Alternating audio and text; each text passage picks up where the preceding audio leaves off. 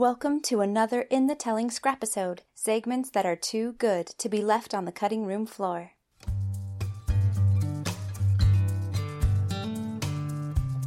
In this Scrapisode, Warren Workman, founder of the Utah Film Festival and Utah Film Awards, explains the problems with the cap on the Utah Film Incentive and how it hamstrings the Utah film industry. This Scrapisode is sponsored by Anthony Buck. Anthony Buck has been teaching people to sing with greater ease and strength and more beautiful tone for over 10 years. His students successfully sing musical theater, pop, classical, and even rock music. Let Anthony help you meet your singing goals. Email atb@anthonythomasbuck.com to schedule a lesson today. Right now, it's strictly the business. We're not short on any of the creative side at all. We're not even short on the producer side at all. We have a lot of people who understand the structure of making a film and how to make that happen. We have great locations that are very accommodating that let us come in and film all sorts of programming. They're compensated, which is important, but that comes down to the business side of it. The business side of it being that we have to have the infrastructure in place from our local businesses and local government, and that comes down to the film incentive again. Every line producer, before they go into a state to even do location scout, looks for any type of incentive that's provided by that state, whether it's Utah, Ohio, California, wherever. And if it's not part of that plan, that's a line item they have to check off and say, okay, well, they don't have it. Let's see who has all the same resources, but also has that incentive program. And for me, it's kind of a no-brainer. One of the things that Utah has got to do is get rid of this cap on film production here. Because here's how the film incentive works. I'm Mr. Joe, GQ producer. I come into Utah and I say, I'm going to spend $1 million in the state. Great. I fill out an application and get approved by the state that I'm going to spend this much money. And they say, once you have spent that money and it's gone through accounting and it's been, all the taxes have been accounted for, and we know that you've spent all that taxable money, we're going to give you a portion of what you spent in taxes back. So I've spent, say, just for a round number, I spent $1 million worth in taxes. Well, then they say, great, you're going to go ahead and get 12%. Taxes, so like sales tax, income tax. Sales tax, income tax. This is not buying goods. This is the tax portion of those goods. So that money that has now been spent in the state, I'm going to spend $1 million in that. I'm only going to get from that 12% back. But I know I'm going to get 12% of the taxes that I've spent back to me. Great. I can now take that number and apply that to my budget. Now, from a political stance, I can say, well, wait a minute. Does that mean that I don't have to pay them unless they paid us first? Correct. It's like, it literally is a never-stopping well of money coming in that they don't have to do anything for.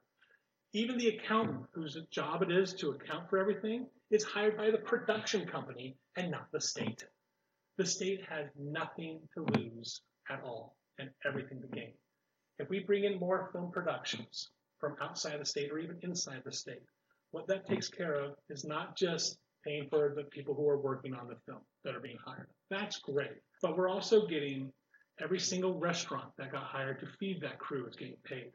Every single location that's getting a rental fee is getting paid because now we have to be there. Every single bit of gas that we have to spend to work in the state, and I know because I work in transportation and locations, we spend a lot of money in transportation. Someone's getting paid here in the state. That's tax dollars there. We're supporting the local businesses. We're not shopping out of state. We're buying local goods. And we're doing that all to stimulate Utah's economy because we decided this was the place we needed to come to make the film instead of going to New Mexico or Arizona or Texas or Canada. And because we chose Utah, Utah is getting all that money, which they are not out. Now, here's the thing. If the incentive is not there, or not accessible to the filmmakers, they go somewhere else. What's 12% of zero? Zero, right? What's 12% of $1 million? I'm not a mathematician, but it's more than zero, right? Math is never my strong suit. But you don't make money unless you're willing to say, I am willing to give X amount of that back to you as an incentive for you to come and use Utah as a place to film. If they don't come, there is no money. If they have the incentive, they get 88% of that tax revenue. The state keeps 88% of that tax revenue. This just doesn't seem like Like it should even be a question. Why there's a cap? They're like saying, I don't want any more money. Yeah, so explain the cap specifically. So the cap says we can only have about, I think it's $26 million in taxable revenue that we can refund. That sounds stupid. That's like going up to McDonald's and saying, sorry, we're out of hamburgers and fries to sell you because we reached our cap of how much we can sell today. It's like, no, if you run out of product, you go get more product. If we don't want to put a cap on what we can give to filmmakers to shoot here because we've said, sorry, we can't give any more of you guys' money back because we don't want any more. It doesn't make any sense. It's like we are a capitalistic state. We're one of the fastest growing states in the country because we are not stupid when it comes to our economy. But this is a pretty stupid thing. Take off the cap. We make more money. Everyone works more. We have a more thriving film industry and tourism and business industry because we got rid of that stupid cap and I don't know why it's even there. This doesn't make sense. I agree with you. I was watching the last legislative session to see if that would get fixed at all because didn't we lose some valuable productions because that cap is capped out? A lot. HBO was a no-go.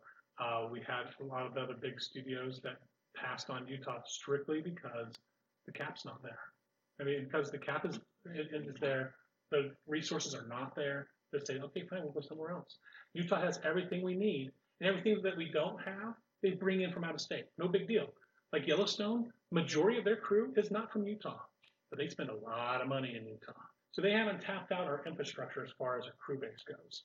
There's still, other than crafting and catering, there's no shortage of crew members in the state. And any time there is, they just bring them in from out of state anyway. But because we have that cap, we're really limiting the amount of work we're allowing in Utah. And I think that's a foolish move by our legislature. Once that is corrected, I think Utah will become the new Hollywood. I mean, we're little Hollywood already. We're Saltywood, as some people call us, right? But we have so many productions that happen here in the state because we're so film friendly that people want to film here. They just have to be given every reason to film here. Because they'll find every reason somewhere. They will. They'll find a reason somewhere to film. Because they have a movie that's going to be made, one way or the other. And if we're not ready to receive them, we've lost out on that revenue. Thank you for listening to this In the Telling Scrapisode, sponsored by vocal teacher Anthony Buck. Email atb@anthonythomasbuck.com to schedule a lesson today. Let Anthony help you meet your singing goals.